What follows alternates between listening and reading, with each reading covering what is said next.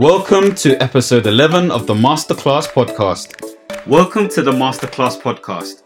My name is Michael Tabaradi, business coach and mindset mentor. And each week we bring you an inspiring person or empowering message to help you unleash your personal power. Thanks for tuning in. Now let the class begin.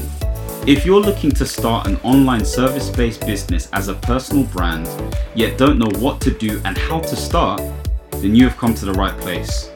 What if you could have a systematic step-by-step approach to building your business? It so happened that I have that very blueprint, and I'm offering business coaching to help personal brands build their online service-based business. You will learn how to find your value, discover your ideal customer, set up your business, create your product whilst making money, and launch your business to eventually scale it. If you're interested, send me a direct message on Instagram at Mike_Tabaradi. That is Mike_Tabarade. Or feel free to comment below and I'll get in touch. Once again, if you want to start an online service-based business as a personal brand, contact me and we can make this truly happen. Now let's get started with the podcast. It was Hans Christian Andersen who once said, "Where words fail, music speaks." Welcome to episode 11 of the Masterclass Podcast. We have an extremely ambitious and inspiring music creative co-founding a platform that lifts and elevates musicians and invigorates powerful thinking. He is also part of a saxophone band and continuing to shine color into people's lives with his music projects. I'd like to all introduce you to Lewis Daniel. Hey, welcome to the show, Lewis. How are you doing today? Yeah, good, really good. Good stuff. It's great to have you on the show. You're the first musician on this show, and I don't just handpick anybody. I love your ability to play the saxophone and all of the other stuff that you've been doing. So, I guess for the viewers or for the audience, tell us what you do. So basically, I'm a musician, but I would say I'm a multifaceted musician. Like for me, it's not just about playing. So I play the saxophone. I also play the clarinet and flute and sing as well. Oh, wow. I do the whole, I guess I could call myself a sort of session musician. So I do that whole thing. So play for artists. I also write stuff for artists. My speciality is like horn section arranging. So I often will get a horn section. I've got a horn section called the Biscuit Horns, and then I'll write parts for them and add that to someone's record or to someone's live performance. I teach a bit. I teach 2 days a week to primary school kids for that kind of constant stream of income to allow me to do all the creative stuff that I want to do as well. I regularly gig around London and outside of London. Yeah, that's about it. And I've got a few like projects of my own that I'm trying to do, and I'm trying to just be sort of creative. So I don't want to really limit myself with just being a musician. I'd say musician is my specialty, but like I want to do everything. I want to write, I want to produce, I want to film people. I don't want to limit myself because, yeah, I just want to explore everything. And when you're a musician, you might have like a 50-year career, let's say. Mm-hmm. You've got to reinventing yourself, and you have to have your fingers in different pies, as it were. Wow, that is a lot of stuff. And, you can see why I introduced you as a music creative, because I couldn't quite put my finger on just one thing that you do. And it's clear to see that you don't just do one thing.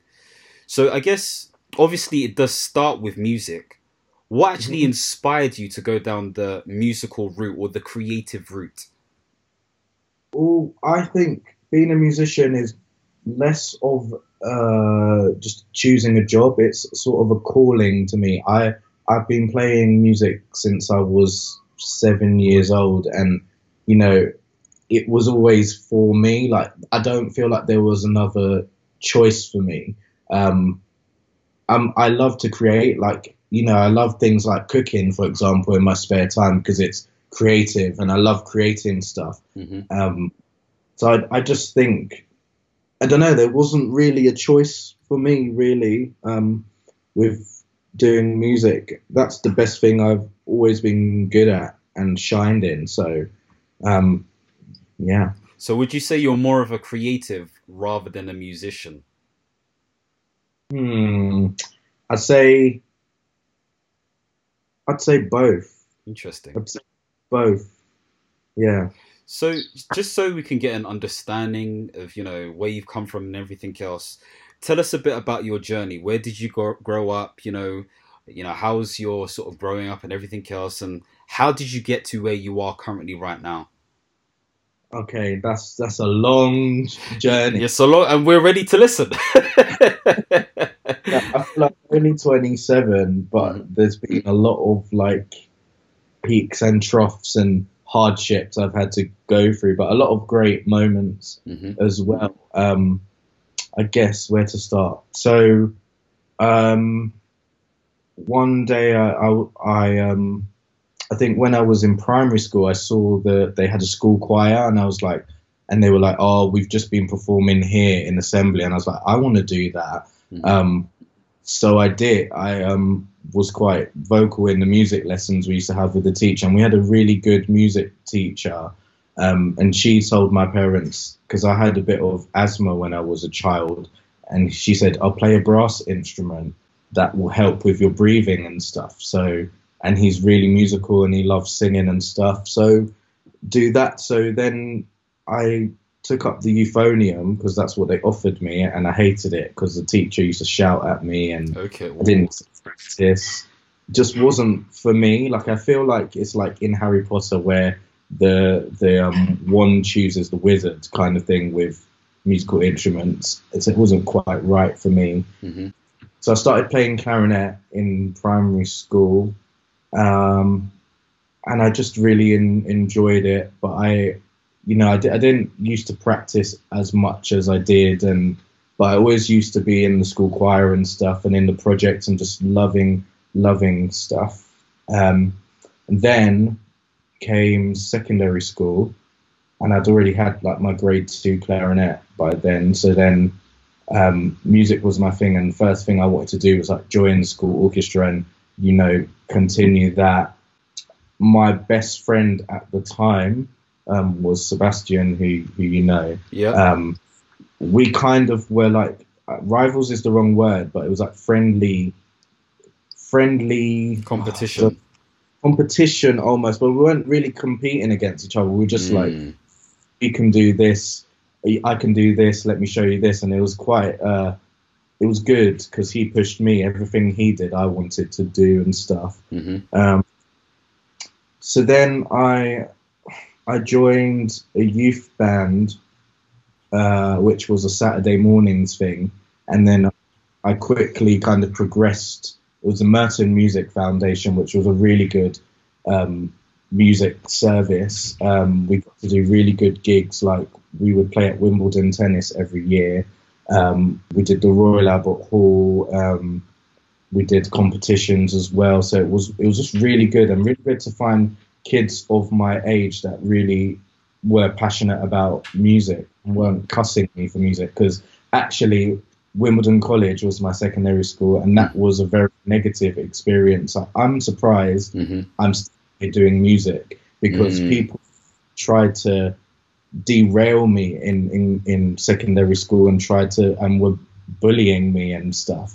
And what was it about it that they were focusing on?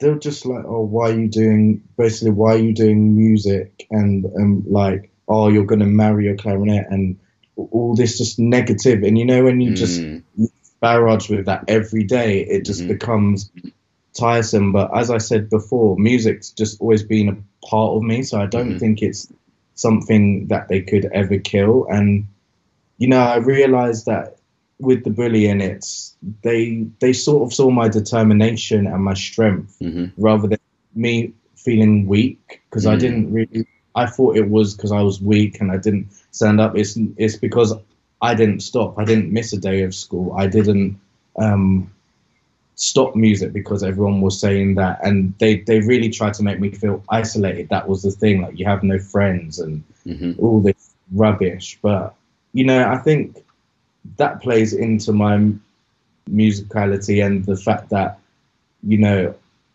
I've never felt like I've been that person who just fits in with the masses. I'm not as mainstream as other people, so it's taught me to just stand up with my differences and just power through.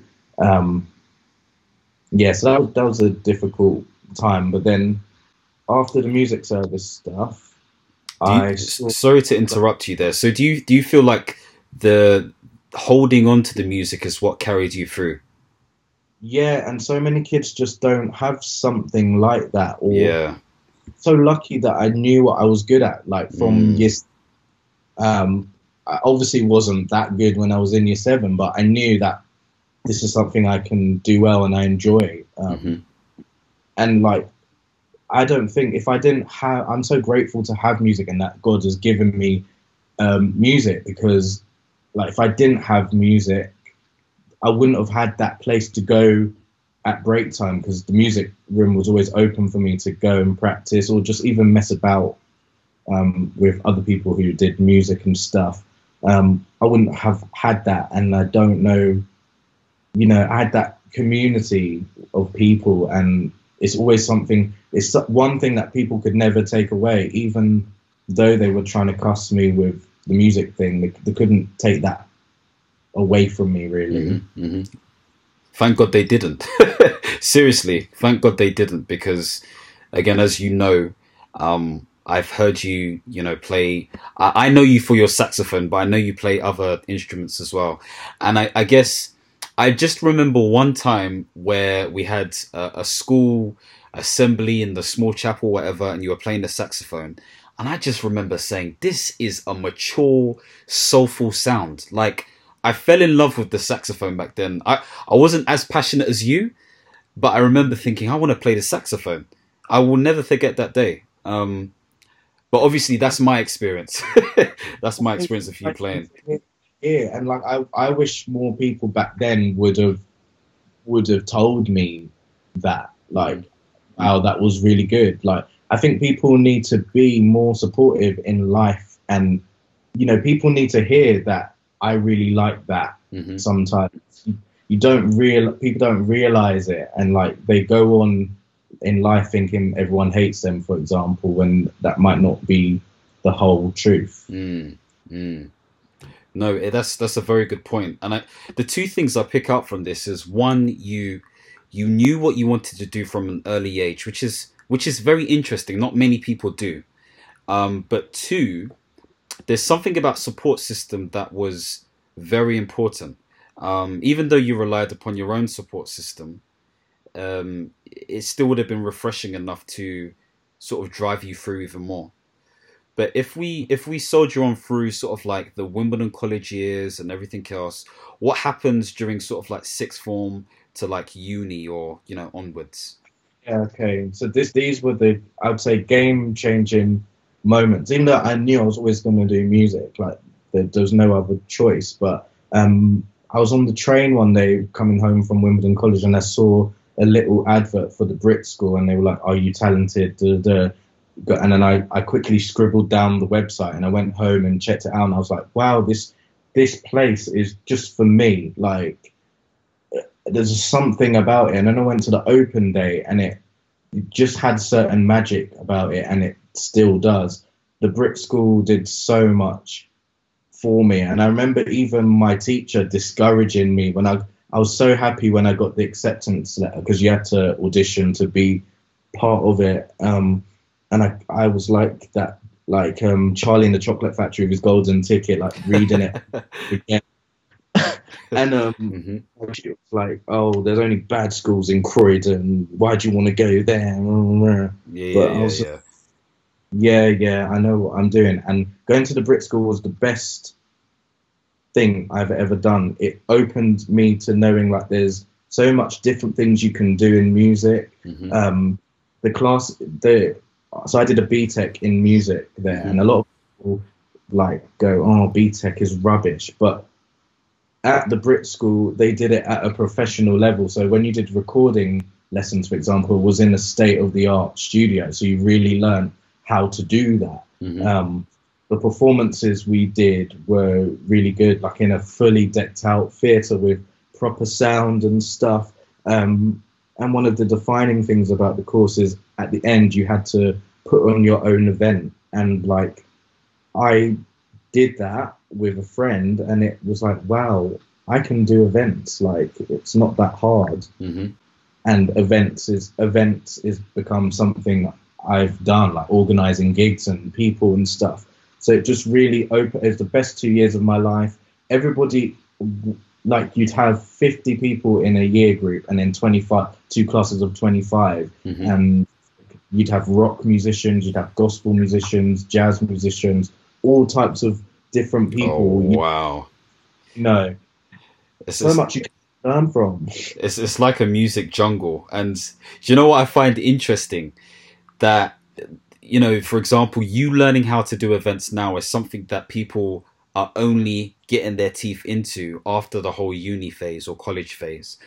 So no, I can see why this was really big for you. So you continue to do your BTEC, and then what happened from there? What did you do with that? What did you do with the connections? Like, you must have met loads of creatives.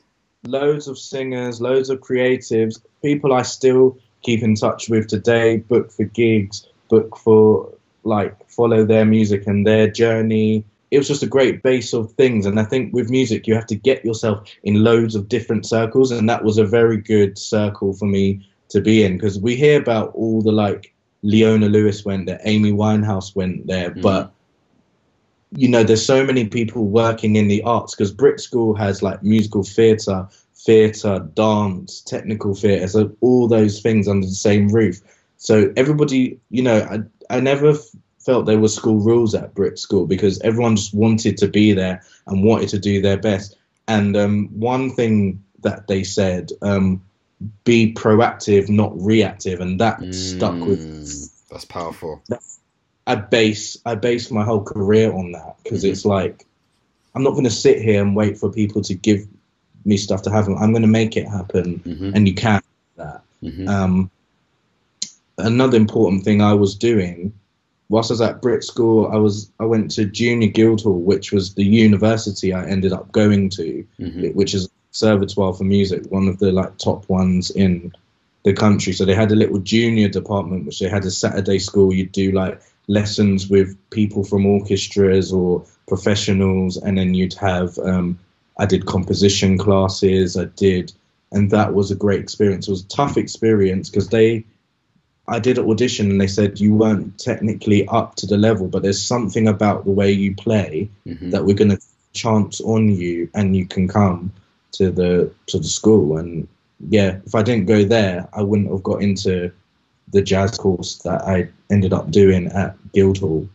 This is wow. I just feel like, when I think you're one of the few I've interviewed who have really sort of like shaped their environment from early to get to where they are now.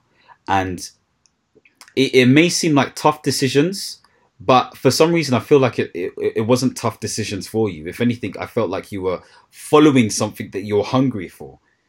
Yeah, I still am, but I was very, especially at that age, very hungry just to do well and just to be involved in music and just to, live my dream as it were, really. So, quick question for you. How difficult is it to learn a new instrument? Very difficult to start off with, because it's like learning a new language. You have to learn how to read the music. You have to learn the special techniques, and a lot of the techniques that you use for instruments is not everyday like movements you would do. So it's a difficult thing, and it's about dedication. It's about practice. Like if you practice doing it, you'll get better. So it's the hours you put in amounts to how good you'll get, I think. So, okay, so moving on swiftly onto the next couple of questions. Now, I asked Lewis Daniel to perform at one of my book launches, and might I just say, like, he just got everyone swaying and moving and thinking about their childhood. It was just amazing. It just really stood out as part of the main features of my event. And you're actually part of a group called Saxsmith, is that right? Yes. So tell us about Saxsmith and how you guys formed. So I set this up primarily because I was doing an event for my company, Get Lifted, and it was a Christmas show, and I was like, okay, I'm going to do like a saxophone group, and there's a group called the Pentatonics, which are like an a cappella group, and I was like, I really love their Christmas arrangements. I'm going to write them out by ear, and we're going to do them on saxophone. So I just got all my friends together. I was like, let's do this. And then when we did it, there was a sort of magic that was there. So we were like, let's continue doing it. And like, I kind of wanted to do a group like this just to, when you're working, sometimes you're not always playing. So it keeps up the playing regularly and things like that. And it's still in its infancy, but like, I'm looking to take it quite big and do festivals and do gigs, and it's breathing a new life into the saxophone quartet, because it's normally quite cheesy or quite classical, and we're all jazz musicians or well, studied jazz. I wouldn't call myself a jazz musician. I studied jazz. So I wanted to have that R&B stuff. I wanted to have the dance stuff and all the pop stuff, but put my own twist on it. So wow. I can see the vision. That's why I had to interrupt you. Sorry. I can really see the vision. Seriously, because you can ask any people within my circle. I said my next event is gonna have someone playing the saxophone with that sort of jazz feel. Lo and behold, you were there. So I can really feel it, and I really feel like there's a market for it. So, going on from that, how do you aim to market yourselves and get yourselves out there?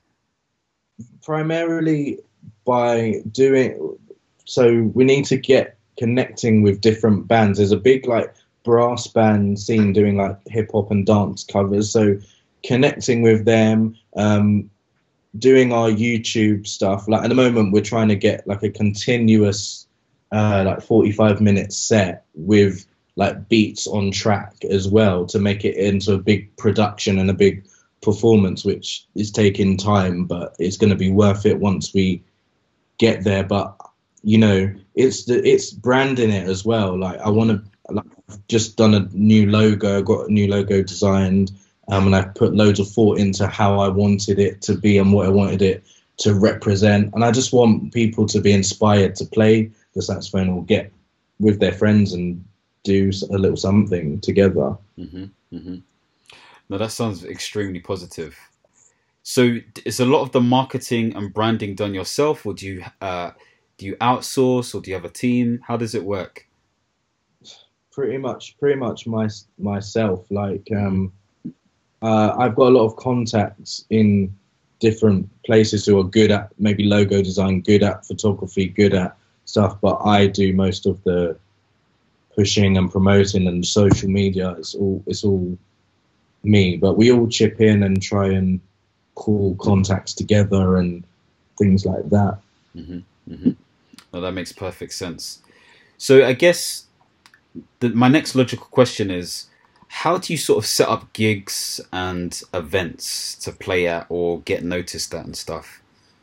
There's a few ways. One, you can put it on yourself and promote it yourself, and I do that a lot, or join up with a group of people and that have a following. Do some support slots for people in your same sort of lane. A lot of it is easier than you think. Like, just email venues. If you've got good promo and you've got the good spiel, they'll book you because they need to book bands. I haven't done that like explicitly with Saxsmith yet until we've got that production set, and I can go, look, bam, this is what we do. Mm-hmm. Yeah, I'm organising actually a festival celebrating all different types of horns and brass instruments. So we're looking to play at that, and it's things like that, basically making connections and stuff. I think that answered the question. No, I would say so. I would definitely say so. And it sounds like connections is a huge part of your success. And how do you sort of like continue to maintain those connections as well? It's just by actually being interested in what people are doing. It's not like connecting just because I want a gig. Like, I want to connect with people who are on my wavelength. Social media has been one of the biggest tools that I've ever could use. And like, I forgot one other thing is research. Mm-hmm. Like, I do a lot of research, like just scrolling through other bands, seeing what they're doing, seeing like what kind of things they're doing, so to get ideas of where I can place myself in the market. Yeah, it's tons of research, and you can do that in this age so easily. Mm-hmm. Yeah, so staying up with connections is just being genuinely interested in their projects and supporting and creating community and creating links, really. Yeah, that makes perfect sense. That makes perfect sense. So we've talked about Saxsmith. That's one of the things that you're part of. I want to talk about Get Lifted. Now, originally I said it was you were a co-founder. Is that accurate, or are you the actual founder? I am a co-founder. I have a business partner called Adam Gray. So whilst we were in uni, we kind of rebelled against the jazz system because it was very like jump through hoops, and it was a bit disheartening because I love all types of music, and I want to be a musician rather than a jazz musician or a certain genre musician. I want to do it all. Mm-hmm. So we started putting on our own events. We used to have a house band and then have like 3 or 4 different acts we liked from the scene and promote stuff. And then it grew into a YouTube channel. And we ended up, we curated a stage at Shoreditch Unsigned Festival, which was like a one-off festival in Shoreditch Park. We had a stage for like 6 hours. Oh, wow. One of the most populated stages at the festival, I would say. Mm-hmm. But like, unfortunately, like I've decided with Get Lifted, like we're going to take a little bit of a break from it because, so basically my business partner moved to Dubai for work. Okay. And then kind of all on me, and like other things happened in those years as well. Like things have changed massively for me. So we're not calling it quits completely. We're still keeping the company name, and we're just having a dormant company for a little bit, and then we'll see if we want to go back to it. But yeah, things have moved dramatically for me, I think. Well, it's so you have this business partner. They've moved to Dubai, and your company is probably going to go in dormancy. How have you found working with a business partner in general? Excellent. Mm-hmm.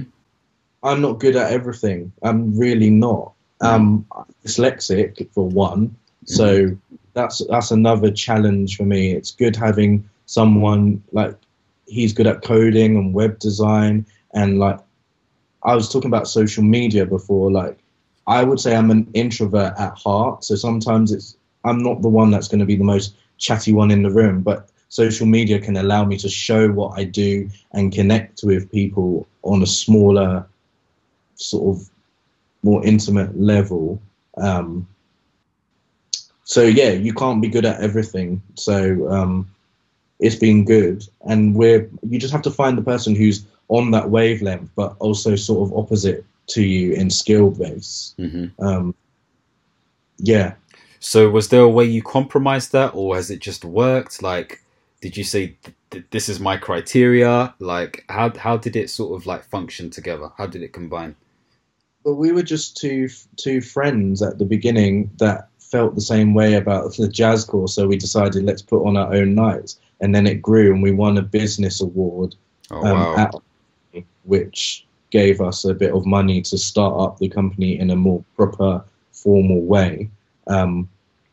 So we kind of knew, and I think that friendship is key sometimes in business. So you know the person you're in business with, and you know that this person's not good at this or doesn't like this, so you can just be there and have their back, really. They say don't work with friends, but I think in the music industry, do work with friends. People do book their friends. That's the name of the game, really.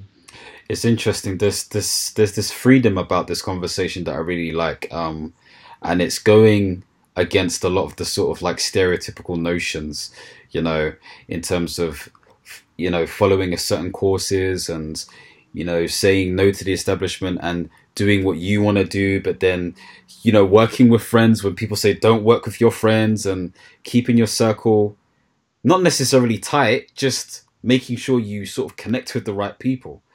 I really like it. I really, really admire it. And you were talking about how you're an introvert at heart. How have you been able to sort of like manage that when it comes to sort of working with people, social media and everything else?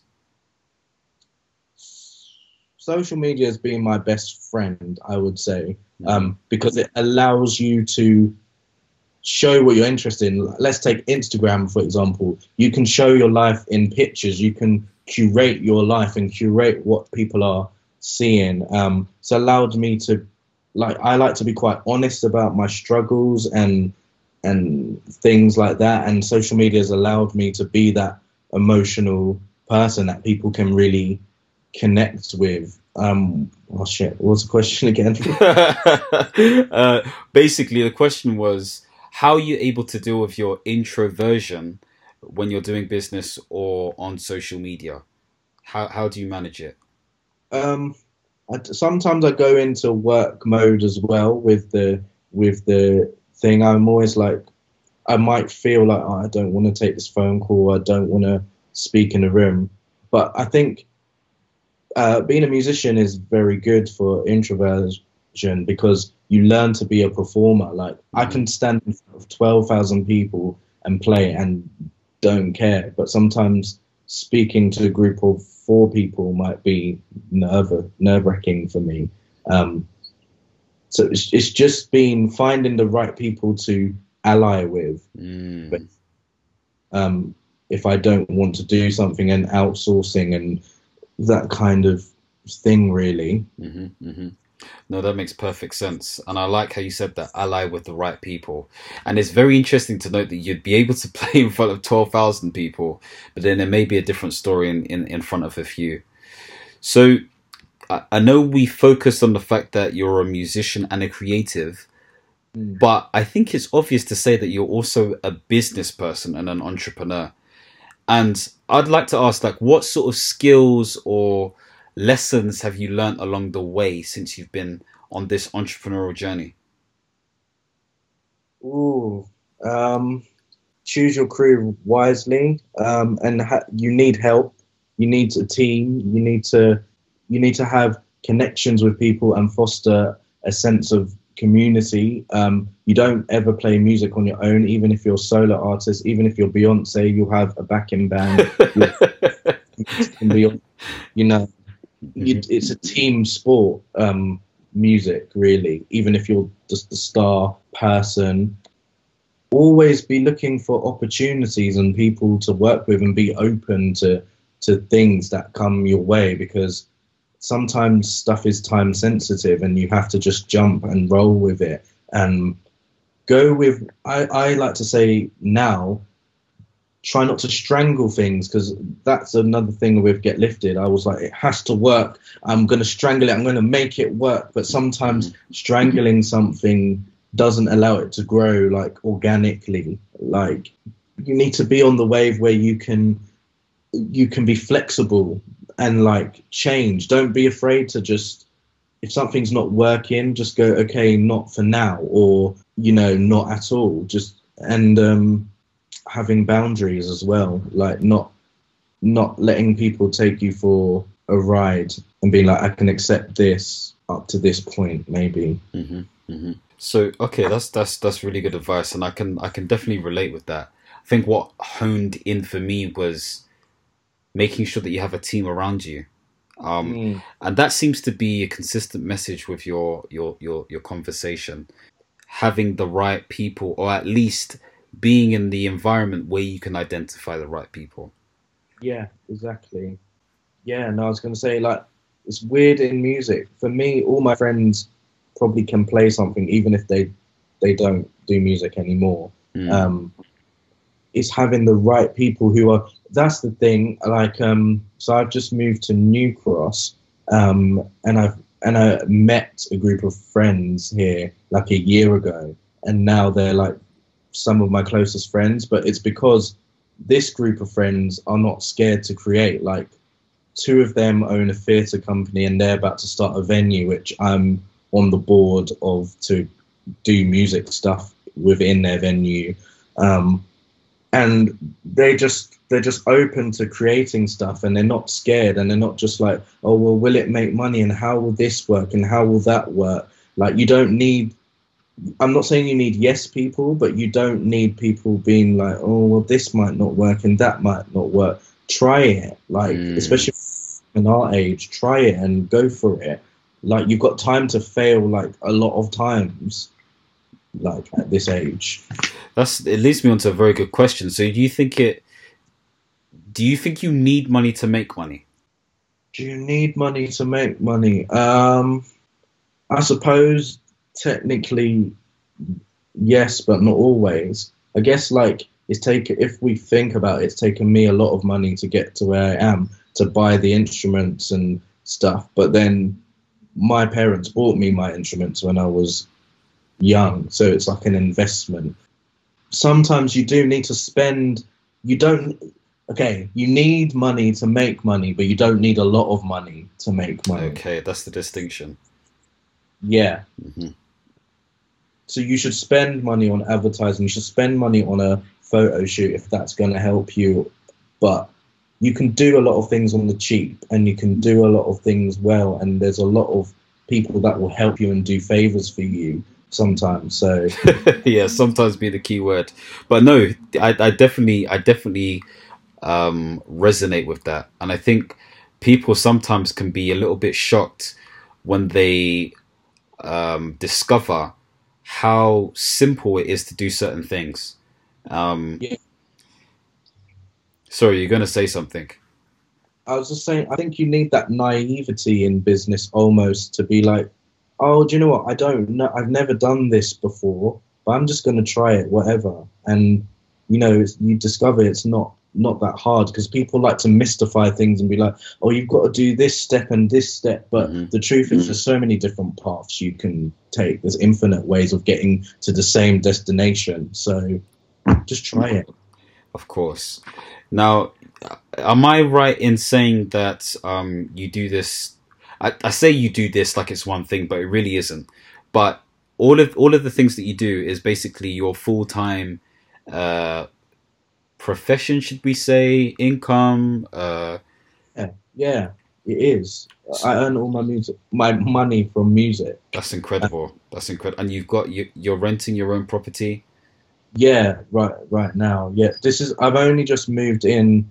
This is my first rented property. I've only moved in a month ago, maybe. So yeah, I've managed to get to that stage where income is coming. Like, it's not all from playing, but and some it is from like teaching, but it's not all about, my brand isn't all about playing anyway. So I guess this is interesting for some of the people listening. Like, how does one prepare themselves to transition? And what I mean by that is transition from maybe a full-time like job or whatever it is to their passion project, or an entrepreneurial endeavor? How does one transition? I think with music, you need to be doing a mixture of the stuff that just pays the bills, which often is teaching, because you can pay your rent from 2 or 3 days of teaching. You can do that, and then if you just do 3 days teaching, you'll have the rest of the week to do, your creative stuff and your evenings as well. So, you do a mixture of stuff, and then you slowly build on your projects. And like, I've been involved with projects which in 3 years they got signed. In fact, that's the House Gospel Choir, which is one of my closest projects to me at the moment. Wow. They got signed to Island Records in 4 years. So wow. And their first like Glastonbury. So it's totally possible. Mm-hmm. Yeah. That's really really inspiring to hear. And I guess what I like about it is that it wasn't just haphazard, it was strategic. It sounds like you focused on things that paid the bills, but still allowed you to utilize what but you also created the time to create. Mm-hmm. That's fantastic. So time management must be a thing for you, I guess. How do you manage your time? Because you've got an additional 2 or 3 days in terms of the working week, but it's your own time that you have to manage. So you have to create your own structure, I'm assuming. Yes, it can be very testing at times. I can imagine. So how do you deal with it? It's like certain periods of the year. So maybe your January to April will be quite dry months, so you can use that often to create projects or to build things when your work is a bit low and you're just doing mostly teaching. When it comes to summer, everyone's doing their summer festivals, summer tours, summer rehearsals, summer everything. Everyone wants to do things in summer, so it gets crazy. If you're a musician, you're working on the weekends. Like, that's just the name of the game. I don't mind because it's my passion. I manage my time by doing priorities. Like, I always have a to-do list of like 20 things to do, but you just have to be like, what is the project coming up now? Mm-hmm. Create a time frame. Like, if you think I need 2 weeks to write a show for this artist, then clear out that 2 weeks and focus just on the writing. Do the other stuff you've got to do, but utilize time as well. Like, if you're on a train for an hour, you can do work. Like, you can utilize that dead time. Calendars is very important. Diaries, putting everything in the diary and time blocking. Recently I've realized you can only do about 3 main tasks in the day before you reach exhaustion. So I agree with that 100%. I find exactly the same thing. It's weird you say that. Yeah, but like, if it's like 3 main tasks, that's 15 tasks you can get done in a working week. That's a fantastic way to put it, actually. Yeah, that is a fantastic way to put it, and at least that way it's measurable. Yeah, deadlines, that's a big thing. If you're doing your own project, yes, that can go on for years, but set yourself a deadline. Be like, I need to write this by now. I need to by now. I like it. But I know you're being deadly serious. That's why I'm laughing. I actually am. Yeah, like, it's so important. Otherwise it gets on top of you and you're like, oh, the gig's tomorrow. I haven't done any of this work. I've got 10 different songs to write and I'm gonna have to do an all-nighter. I'm not into that. Like, nah. So actually you touched on a good topic there. So your songwriting, like, how does that work? So is it just independent stuff, or are you writing for other people, and is there a commission thing that happens? How does that work? So the way, in the context I do songwriting, it's more like instrumental work. So it's more instrumental arranging. So like, I specialize in sort of horn section writing. So that's like trumpet, trombone, and saxophone together.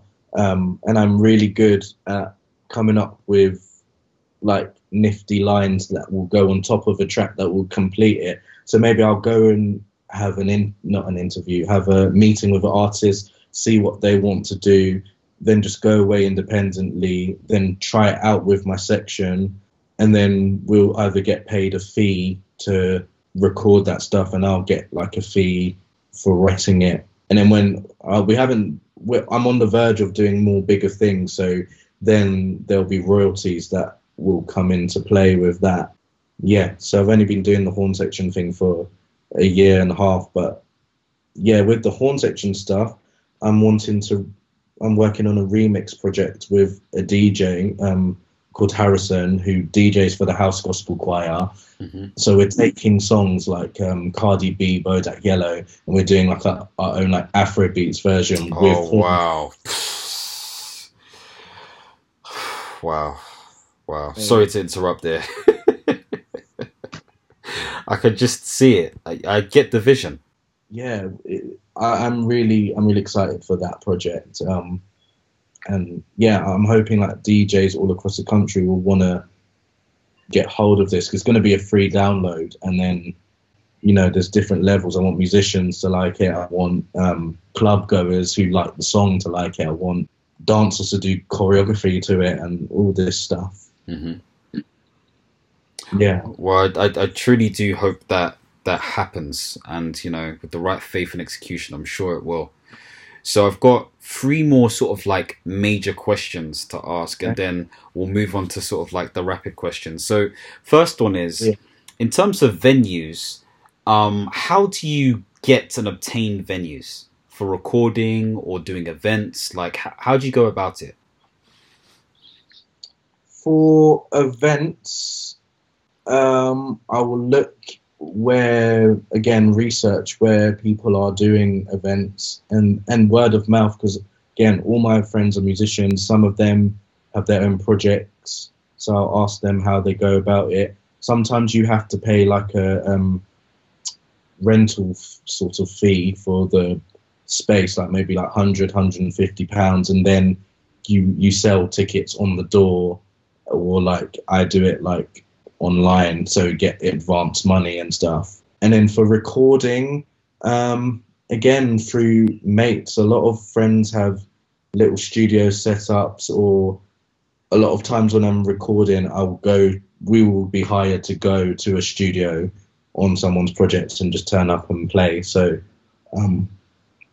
that's that, really. Do you have any sort of recommended sites or links that people can check out?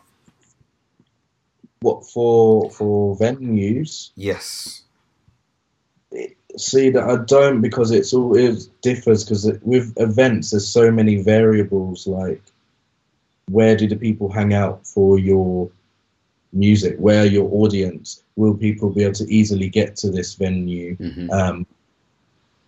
But yeah, the main one I'm working on anyway is a venue in Deptford, which is going to be this theatre that's opening, but it's going to be an all arts venue. So there's visual artists working on it, there's musicians, there's actors. So it's going to be a really cool space. I'm really, really excited. It's not my venture, but it's going to benefit us all, which is going to be amazing.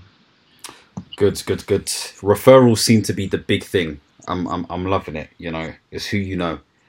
So my next question to you is, what do you plan to do next, in terms of like for Lewis Daniel? Like, what are you planning to do next?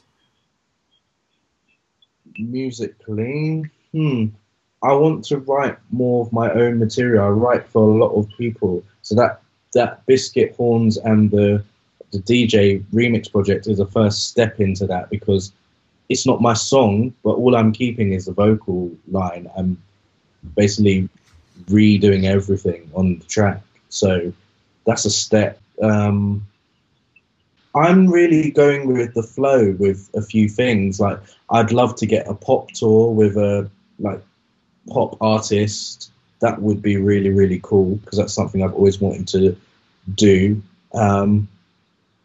And it's just like getting myself out there more as a player, really, and just playing more and having more and more better opportunities to do stuff. I want one of my projects to be successful. Something that I've had an entrepreneurial hand in. Even if it's not solely my project, I want it to. That's a sort of aim, and I'd love to be able to phase out. You do like things like teaching, function gigs. I'd love to be able to do less of those, or just the stuff that I really, really enjoy out of those, and then do mostly creative work. That's my big aim, I guess, in general. Well, as they say, consistency breeds success. So, with time, something will come through. And I guess the last major question before we go into the rapid questions is, where can you see the industry going in the next 5 to 10 years? And by the industry, I mean creative music. I'm going to call it creative music. Where can you see it going in the next 5 to 10 years? Creative music. We're in the age where someone like me can exist. I saw about Tiny Temple was saying, like, kids of today will laugh when people were like, how can you be a fashion designer and a musician and a this? But that's totally what the kids coming up now will be doing, and that will just be normal. I think that would be much more normalized, that you can have 2 or 3 careers, related or even unrelated, going together in tandem to make your brand as a personality. That's where I see it going, I think.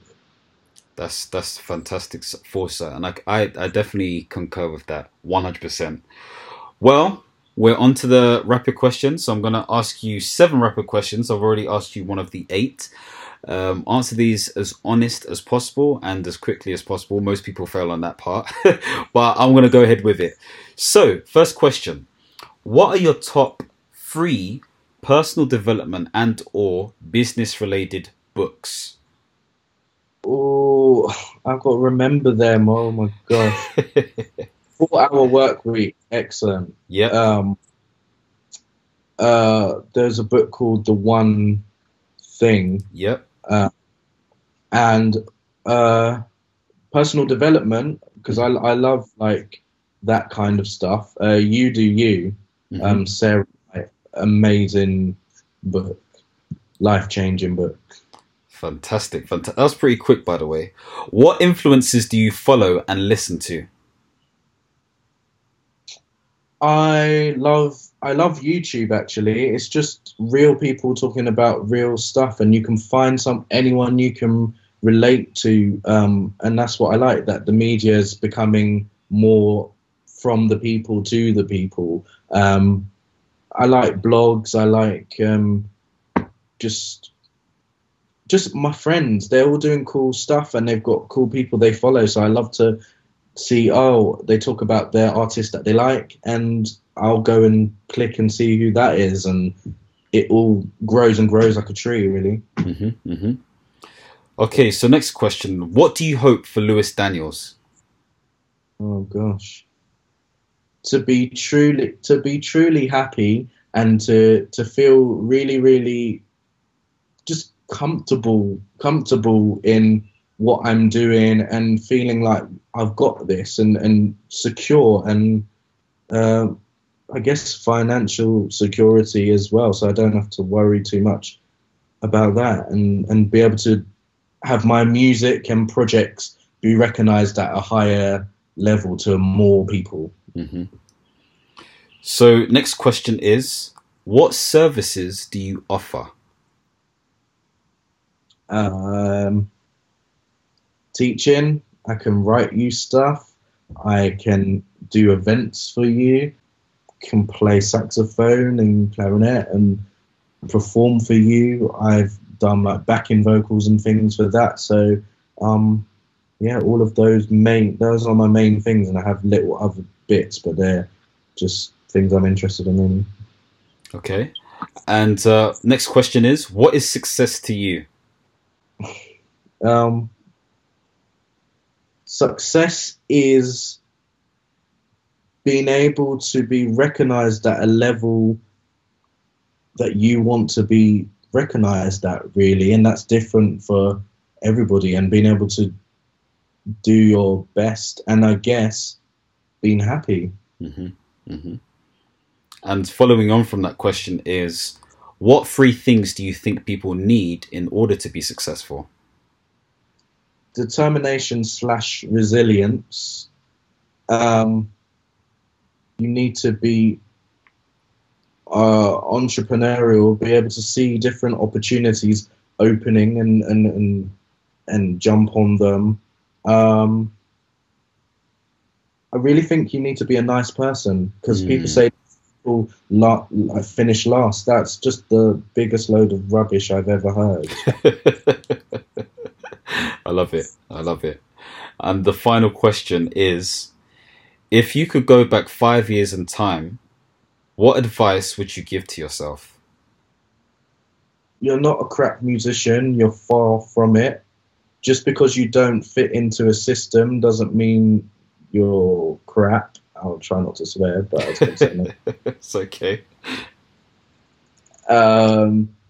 And just like eventually you'll find your tribe, and they will elevate you to where you need to be and encourage you.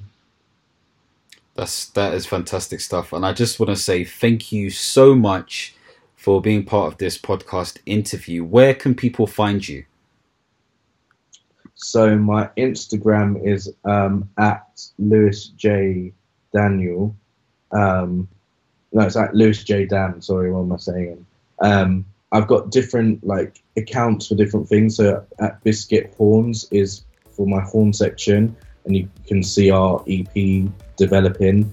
At Saxsmith Group is our other handle. I'm on Twitter as well with the same handles. I'm also on Mixcloud because I like to DJ sometimes. Yeah, that's about it. Yeah. Fantastic. Thank you very much, Lewis. And I'd like to say to everyone, take care, God bless, and have a fantastic rest of the day. Peace.